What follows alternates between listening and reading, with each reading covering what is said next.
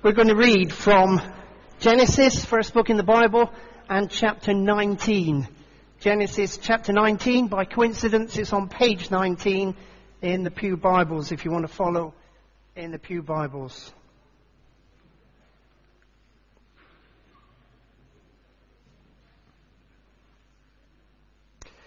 The two angels arrived at Sodom in the evening, and Lot was sitting in the gateway of the city. When he saw them, he got up to meet them and bowed down with his face to the ground. "My lords," he said, "please turn aside to your servant's house. You can wash your feet and spend the night, and then go on your way early in the morning." "No," they answered, "we will spend the night in the square." But he insisted so strongly that they did go with him and entered his house.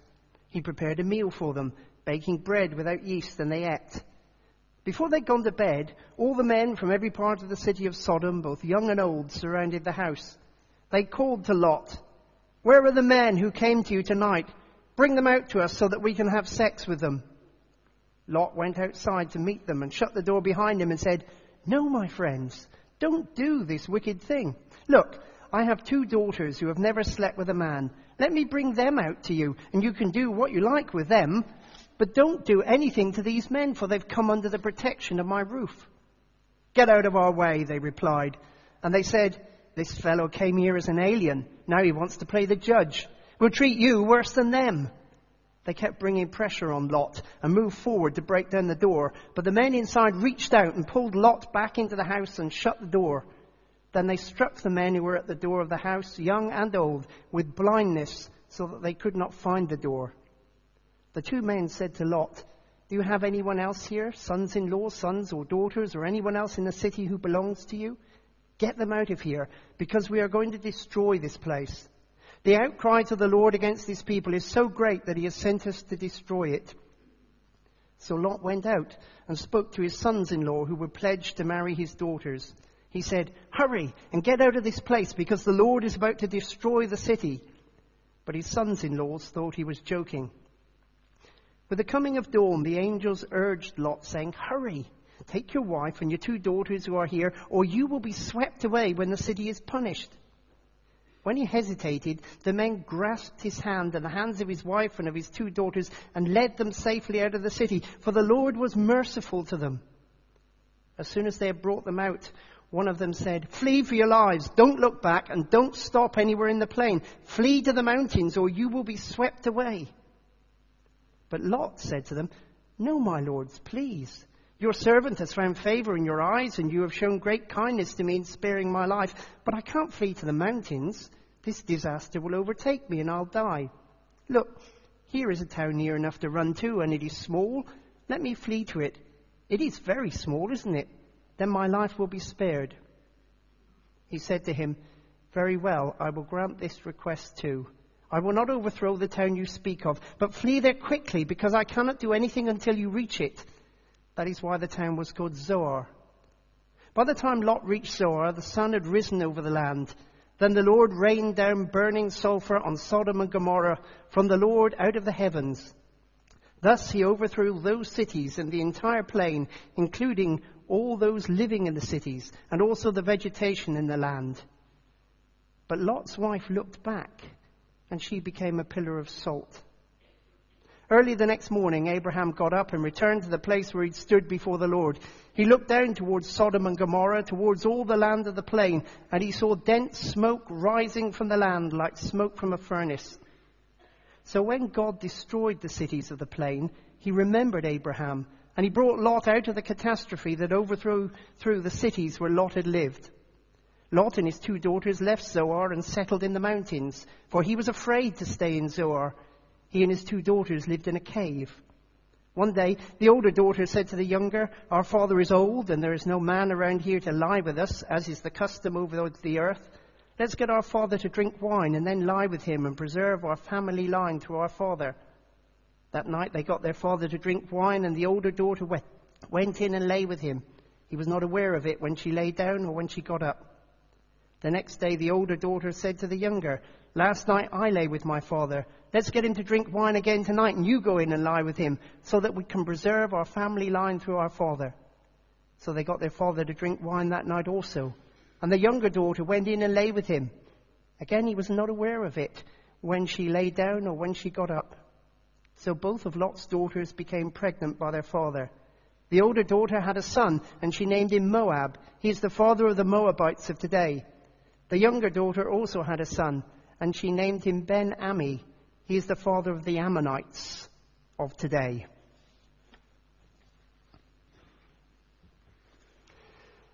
The TV series and the films were called Sex and the City. And when anybody mentions Sodom and Gomorrah, people assume that they're going to be talking about sex. And that's not surprising. I mean, you've just heard the chapter that we've read. In this chapter, we've got an attempted homosexual gang rape. We've got a father who offers his daughters to the rapist as a way of calming them down. And then we've got daughters who get pregnant by their father. There's a lot of sex in the story. But despite that, when you look at it carefully and in the context of the rest of the Bible, this chapter is not specifically about sex. Sex is not the main sin of Sodom. And sex, whether homosexual sex or any other kind of sexual relationships or activities, is not the reason that God judges and destroys Sodom. We'll see what that is later. Let's be clear, the Bible does have a lot to say about sex, though not as much as some people would think. And we can sum it up fairly simply by saying God created sex to be part of a relationship, a lifelong marriage between one man and one woman. That was God's intention for sex, and that it shouldn't be anywhere outside of that. But we all know that in real life relationships are messy. People have sex outside of marriage. Married people commit adultery. Marriages break up, people divorce, people get remarried, sometimes many times. Prostitution is still a thriving industry, even in the 21st century. And pornography is so easily available that even kids can access it. Sexually, this is a messed up world. Nowhere near what God intended. Interestingly, Andy this morning reflected on the fact that Jesus treated people whose relationships were messy with much more care and concern than he treated the religious hypocrites. Check it out. Go through the Gospels. Look at the different people Jesus meets. The woman taken in adultery, the woman who had a reputation for immorality, the fact that he was called a friend of prostitutes. Jesus showed compassion on people whose relationships were way, way away from what God intended. And then just have a look and see how he does deal with religious people. It's a lot harder because they needed it, because they were more entrenched in their sin. And so because of the example of Jesus, Mutley Baptist Church is a church that welcomes sinners. And it really doesn't matter what sin you've committed or are committing. Mutley Baptist Church welcomes sinners because there ain't anybody else. If we said no sinners on the door there and enforced it, this place would be empty. I wouldn't be here. None of us would be here. There are only sinners. We just have different kinds of sin. The other day, I went to Banbury. Went to visit Anne Brindley, who was our families worker here. And across the front of the church that she now works in, it says, "No perfect people here." Because there ain't any. And so Mutley Baptist is a church that welcomes sinners. And we seek to support one another, to encourage one another, but also to challenge one another to grow more like Jesus. That's what it's all about. We're all sinful, Christian or non-Christian. We don't become perfect the moment we become a Christian, but we start on a journey of becoming more like Jesus. And this church is a place that wants to encourage and support that. Whatever you're involved in, you're welcome. So tonight, we're not looking at sex in the city. We're going to look at three things. We're going to look at sin and the city. We're going to look at seduction and the city. And we're going to look at saints and the city. Okay, I hope that will just make it easy for you to follow. Let's start with sin and the city. What was Sodom like? What kind of place was it? Well, from what we've read in chapter 19, you can see it was not very welcoming to strangers. Actually, that would have been a much bigger deal in those days than it is today. You know, part of the business of Lot offering his daughters was that there was a big thing in those times that if you offered somebody protection under your roof, if you offered them hospitality, you owed a debt to them. You had to protect them. You had to care for them. You had to look after them. It was a big thing. And so actually that would have been one of the sins that the other people around the area would have felt most strongly about in terms of Sodom. They didn't welcome strangers. They abused strangers. But the best description we have of the sins of Sodom is not in Genesis chapter 19, but it's in the book of Ezekiel. Ezekiel chapter 16 and verse 49. And it says this: "Now this was the sin of your sister Sodom. She and her daughters were arrogant, overfed, and unconcerned. They did not help the poor and needy. They were haughty and did detestable things before me." The prophet is actually talking to Jerusalem. And he's comparing Jerusalem with Sodom and saying, you're so alike that it could be your daughter. But what does he say? What sins does he condemn? It's interesting. It's not the sins that you would expect. He starts off, he says, arrogant. What that means is the people that say, we're okay and nobody can touch us. Not even God. He said they're overfed. Not everybody in the city, but a good proportion. Rich, affluent. They got what they needed and more than they needed. And they're unconcerned. They don't care about those who aren't overfed, those that are hungry, those that are poor, those that are in need. Now, is that what you expected to hear about Sodom? That actually their big sin was that they were overfed, rich, and didn't care for the poor. Hey, because that could be us, couldn't it? You know, if we preached about some kind of sexual stuff, we could probably, many of us have said, oh, well, I don't do that sort of thing. But hey, overfed? Rich? Well, compared with 2/3 of the world, we're incredibly rich sat in this church today. Even if you're a student and don't have much or you're unemployed. Caring for the poor, how much do we? One of the great things that's happening in recent years is the church in this country is again learning to care for the poor in all sorts of different ways. That's why churches are prominent in projects like Food Bank. But it hasn't always been the case. If you do church history, you'll see there have been times when the church has been rich and overfed and couldn't care for anybody else. That was the sin of Sodom. He goes on, he says they were haughty.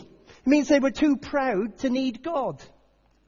And it says they did detestable things before me. What does that mean? Well, primarily when the Bible talks about people doing detestable things, it means idol worship. What the sin that he's denouncing in Jerusalem is that they took idols into the temple and worshipped idols alongside of or instead of God. And yes, it was tied up with sexual immorality and drunkenness because that's what the worship of idols involved. That was part of the whole system. It sometimes included human sacrifice. It was dark religion. It's not like a choice of being a Baptist or a Methodist or an Anglican. Idol worship was something dark and sinister and evil. So what was Sodom like? Well, life was cheap in Sodom. It was brutal and violent. Not everybody was counted as a person. You know, we read that bit about Lot saying, well, here you are, have my daughters, you can rape them instead. And we think, how could any father say that? Well, because in that culture and in that city, daughters were not people. They were property. No different from saying, take my donkey or take my dog or whatever. They were not counted as human beings. Life was cheap. People who were not top people were regarded as rubbish. It's the same with that sin at the end. Why is it that Lot's daughters are so obsessed with sleeping with him and producing a child? Well, because they brought up, again, the whole culture of the day, that the only value that women had was to produce children. This is a society which is violent, immoral, uncaring, which worships awful gods, and which treats people who are not in the top level as dirt. And actually, most of the cities in Canaan were like that. You think ahead 400 years or so to when Joshua invades Canaan. That was also part of the judgment of God on that culture and that society. Sodom and Gomorrah were simply the worst of those cities. So here's the question. Where is Sodom today? Where would we compare with Sodom? What kind of city are you going to pick? I don't know what's going through your mind, whether you've got an idea. I want to suggest Plymouth.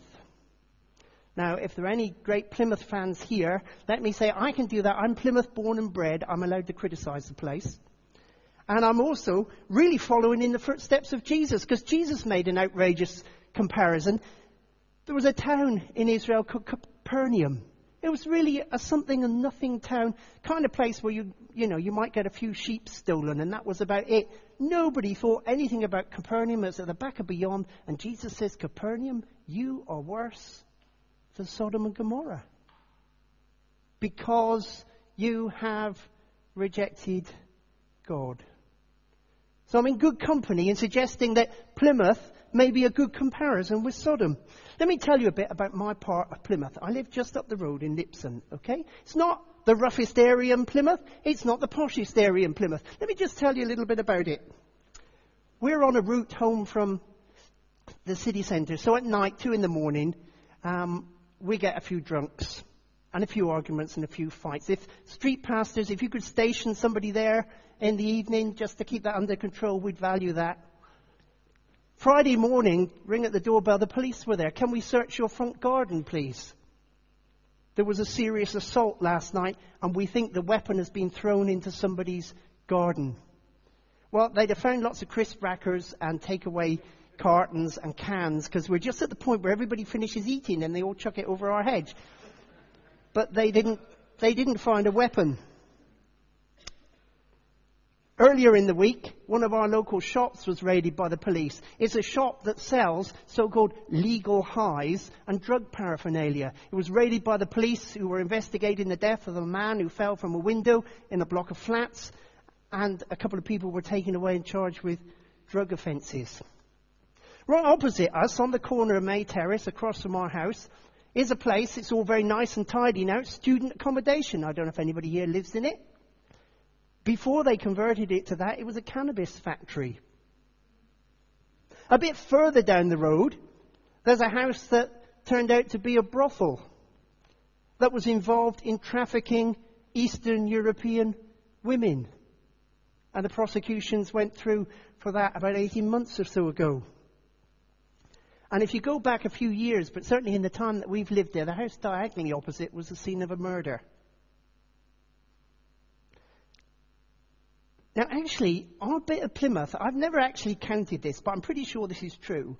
Our bit of Plymouth has probably got more churches within 10 minutes walking distance of anywhere than anywhere else in the city. We are full of churches. They're everywhere, all kinds, on every corner. But we're no more religious than anybody else. The people who live in my part of Plymouth, like the people who live in your part of Plymouth, have largely rejected God. I don't know what you'd say if you described the things that go on where you live, but there's all sorts of stuff goes on in every part of the city. And actually, if we went out into the countryside and the towns and the villages and the smaller places, we wouldn't find so much of it, but we'd find the same sins, the same problems, and we would certainly find the same rejection of God. So this story about Sodom and Gomorrah is not a story about 4,000 years ago. This is a story about our city, our town, our village today.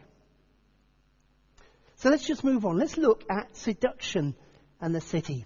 What do I mean by that? Well, I mean that bad places and bad things are hard to leave behind. Did anybody give up anything for Lent? Sometimes people do, don't you? And you give up something. And we then find it's actually quite difficult to give up things, unless we choose something easy that we don't really like. But if we give up something that we've got used to, It's quite hard, even for 40 days. Bad places and bad things are hard to leave behind. You see it in the story. Verse 14, the sons-in-law, the guys who are going to marry these two daughters, they're told the city's going to be destroyed. They think it's a big joke. They're not interested in leaving. Verses 15 and 16, Lot, you get the sort of impression, Lot's just sort of bumbling about. Now, let's see, what should we put in the bag now? Do I want to take that with me, or shall I leave that? He's just bumbling about. He's not rushing. They're saying, hurry up, come on, the city's going to be destroyed. Just imagine, I don't know if it's still there, there's a sort of light at the back of the church which comes on if the building's burning down. It's not on at the moment.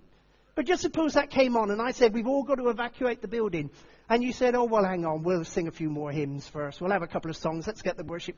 No, you wouldn't. You'd be out quick, wouldn't you? Because the building's going to be destroyed. Lot knows that Sodom's going to be destroyed and he's faffing about. Doesn't want to leave. In the end, they have to grab him by the hand and drag him out. When I was in Sunday school, many, many years ago, I was taught that Lot was a bad sort of guy. Abraham was a goodie, and Lot was the baddie, and he chose to go and live with the bad people. Actually, that's not true. You see, we've got a description of Lot, not so much in Genesis, but in 2 Peter chapter 2, verses 7 to 8. And what Peter says was, Lot was a righteous man. Now, we need to just explain that a little bit, because the word righteous comes up again and again. It doesn't mean somebody who's perfect. In the Old Testament, particularly in the New Testament as well, a righteous person is someone who seeks to follow and serve God. It's about their aim and their desire in life, not how much they achieve of it. But Lot was a righteous man. He wanted to know God. He wanted to live for God. He wanted to do what God wanted.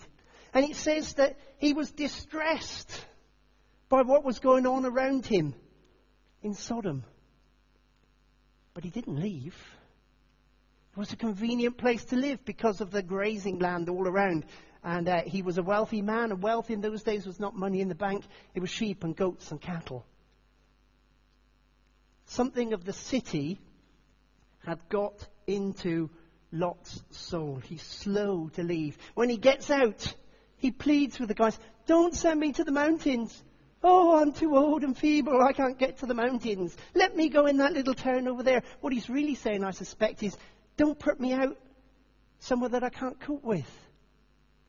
Let me have my comfort and the things that I've got used to living in the city. Did you notice it's a compromise that doesn't last very long, because it says a little bit later he had to leave that town, Zoar, because it wasn't safe to be there. So he ended up in the mountains, which was where God was sending him in the first place. Better if he'd gone for it when the angel said. And Lot's wife. It's a curious thing, isn't it? Just one of those odd bits that everybody knows, whether they know the Bible or not, that Lot's wife was turned into a pillar of salt.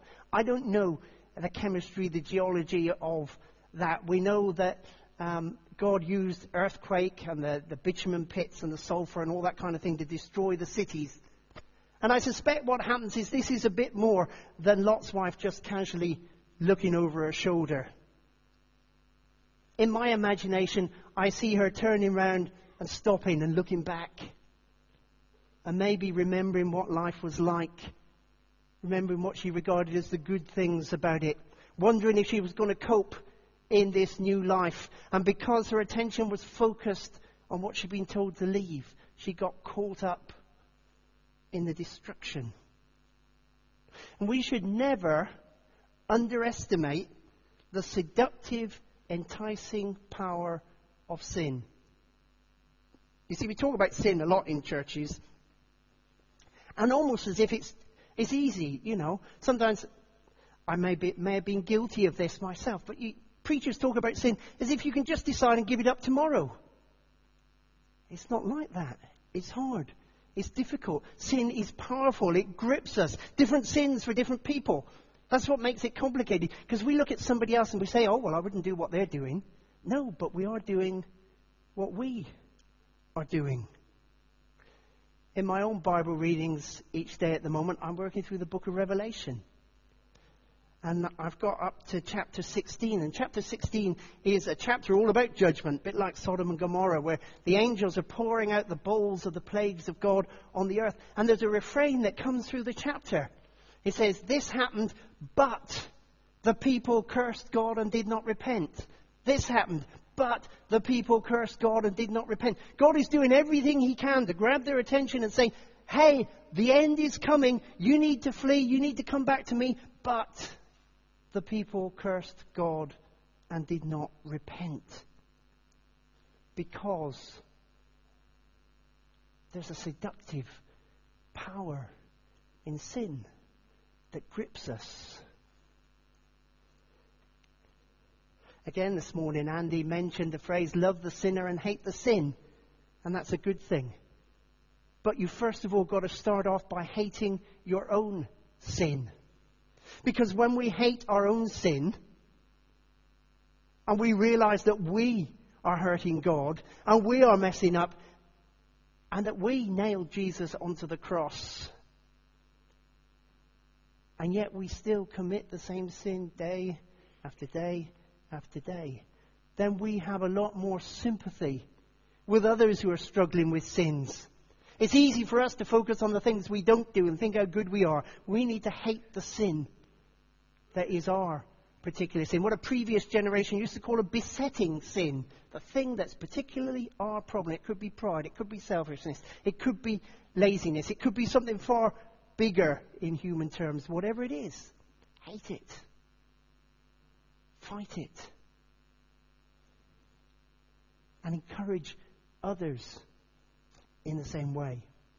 Well, let's come on to the final point. Saints and the city. Okay? If Plymouth is as bad as Sodom, what should we do? Leave? Well, not really, because where is there to go to? You see, everywhere is much the same. In fact, God has planned for Christians to be in bad places.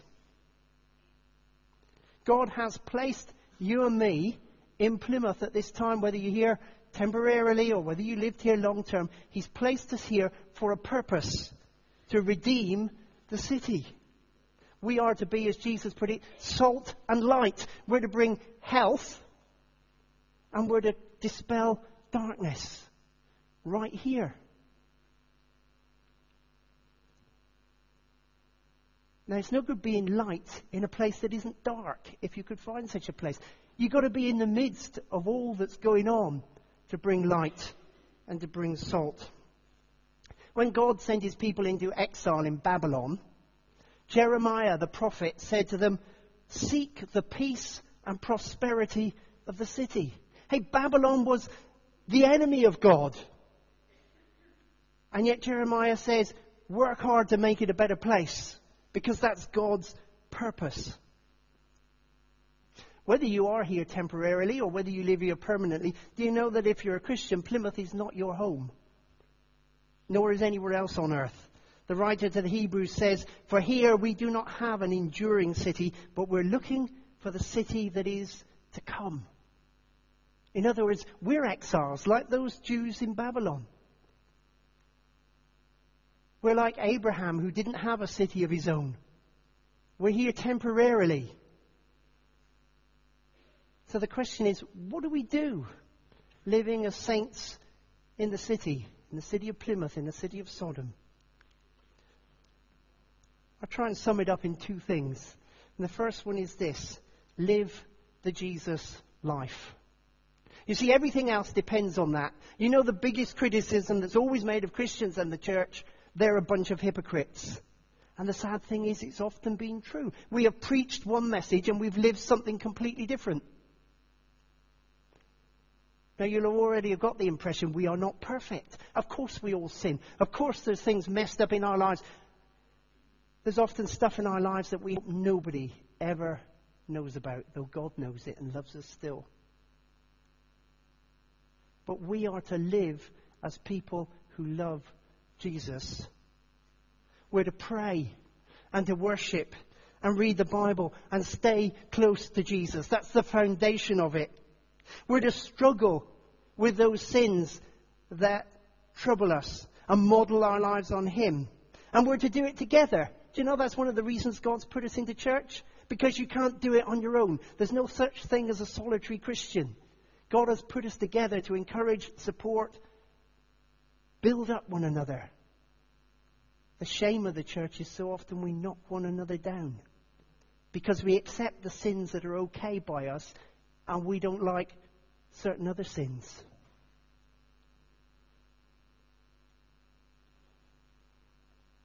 And we are to live the Jesus life by living for others, especially the poor and the needy. You remember the parable of the sheep and the goats? And Jesus says, what you've done in caring for the people in prison and the homeless and the naked and the hungry, you have done for me. And what you haven't done for them, you haven't done for me. So there's the first thing. If we're going to live in a city which is not our home and a city which is sinful, we need to live the Jesus life. Because if people don't see it in us, they're not going to listen to our words. You can stand up and preach forever and a day. Nobody's going to pay any attention unless you live the life. I think it's fantastic, some of the stuff that God has been doing in the church over the last 20 or 30 years in bringing into being projects that care for people. Some of you who are younger may not sort of believe this, but 50 years ago, it was a heresy in the church to talk about caring for people. It was called the social gospel. And evangelicals didn't do it. Only liberals who don't believe the Bible did that sort of thing. And that's rubbish. Because the command has always been to preach the truth and live the truth. And the command to care for the poor goes right through the Bible from beginning to end. And we have to live that. I've said this before, but it's an illustration worth repeating. Do you know there is one denomination in the Christian church that nobody really ever criticizes? Do you know what it is? It's the Salvation Army. Why? Because they have a fantastic reputation that's undeniable for caring for people. Yes, people take the mickey about the hats and the tambourines and all that kind of stuff, but in an affectionate way. They don't come under attack because they have proved themselves by living for others. That's what every Christian needs to do. But then, as well as living the Jesus life, we have to share the message of judgment and mercy. That gives us a problem, doesn't it? Because people will say, how can a God of love bring judgment and punishment? Not easy answers to that, and we certainly don't have time to go into it in great detail tonight, but let me just suggest a few things. First, because God is a God of love, justice, truth, mercy, holiness, and all sorts of other characteristics. It's not love full stop. This love is overarches all that God is, surrounds all that God is, fills up all that God is, but there are other aspects to God that are all equally part of him. He is a God of judgment who is true and fair. And God always gets it right. That's what last week's story was about, about will you spare the city if there are so many righteous men? God is going down there to check out that he's got it spot on. There's never any injustice with God. Sometimes we get cases in the paper, don't we, where somebody's gone to prison and they come up on appeal and they are released because there was something wrong with the trial. Never anything like that with God. We say also that judgment is a consequence of sin. In one sense, everybody in the world, bring judgment on ourselves because of our sins, because of our actions. And we ought to just make a little caution here and say not every bad thing that happens in the world is a judgment of God. It's very easy, and some preachers do this, to point the finger and say, look, that happened over there. That's a judgment because they did such and such. We don't know that. Listen to Jesus in Luke's Gospel. Luke chapter 13, verse 1. Now there were some present at that time who told Jesus about the Galileans whose blood Pilate had mixed with their sacrifices. Jesus answered, do you think those Galileans were worse sinners than all the other Galileans because they suffered in this way? I tell you no. But unless you repent, you too will all perish. Or those 18 who died when the tower in Siloam fell on them. Do you think they were more guilty than all the others living in Jerusalem? I tell you no. But unless you repent, you too will perish. Don't make the mistake of seeing bad things happen and think bad things only happen to bad people. They don't. They happen everywhere. But they should point us towards God and towards repentance. You see, what's the atheist got to say about the bad things that happen in the world?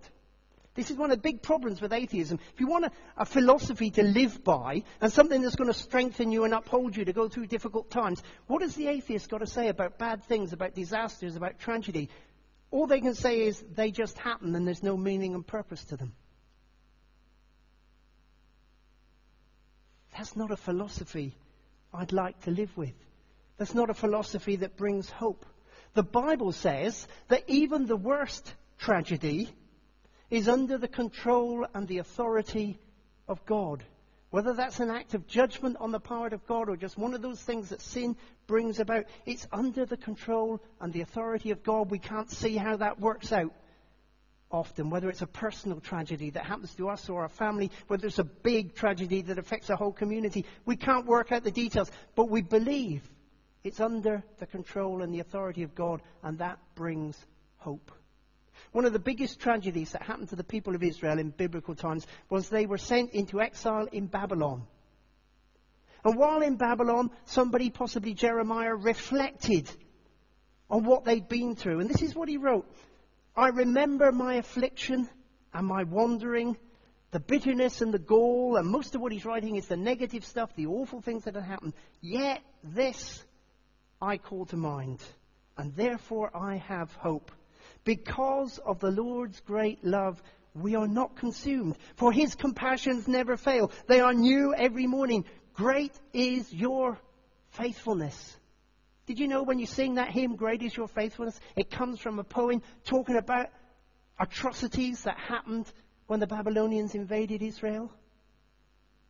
Hey, if there's no meaning and there's no purpose, there's no hope.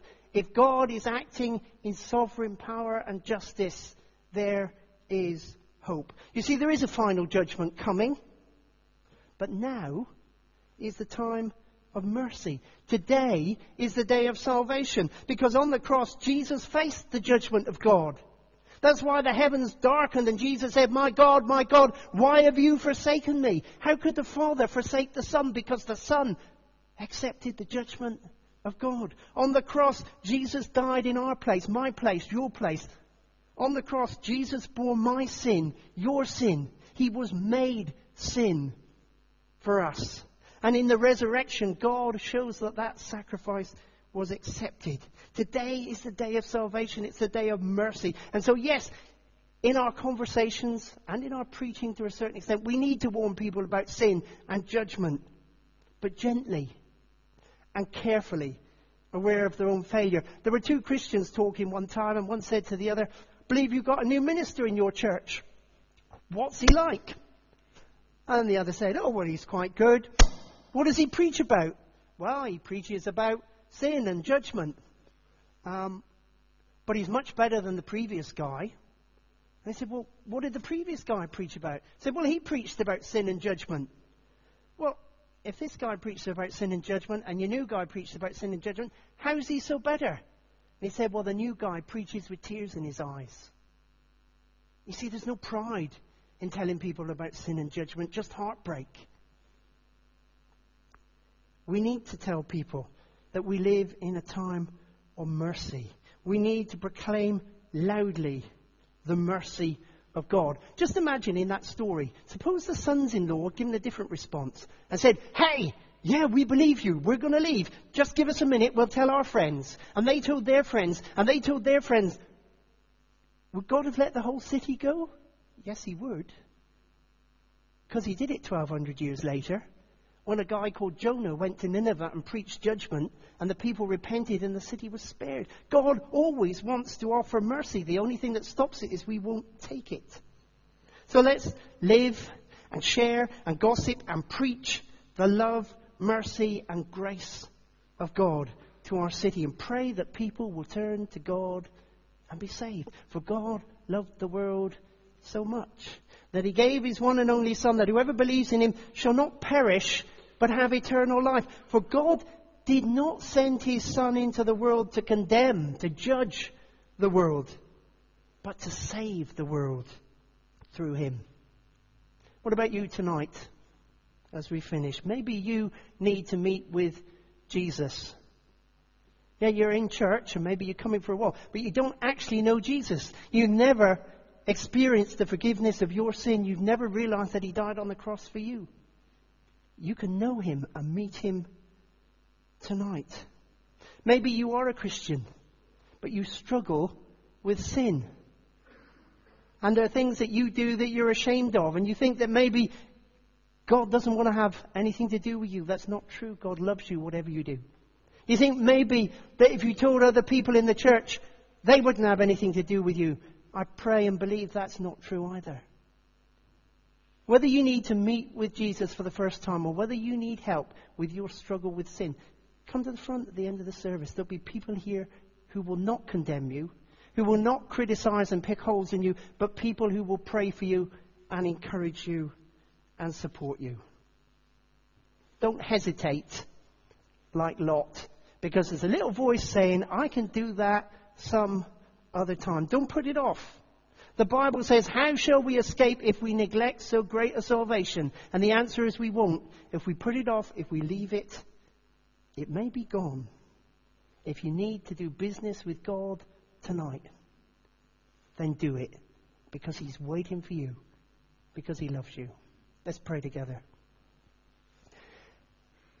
Heavenly Father, it's hard to think about judgment and punishment. It's hard to think about the terrible things that happen in our world. But Father, we thank you that though we don't understand how it can be, you are in control, and that you work things for good, and that you always are holding out the offer of mercy and forgiveness. We pray for our city of Plymouth, for all that's going on in it. Father, will you, through us here in this church, through Christians in churches throughout the city, help people to see Jesus in us, and give us the words to share the good news. And Father, if there's things in our lives that we need to deal with tonight, if we need to meet with you, we need to deal with issues that have been troubling us, help us to take courage and to do it now, and to seek help from brothers and sisters here who love us and will care for us. In Jesus' name, amen.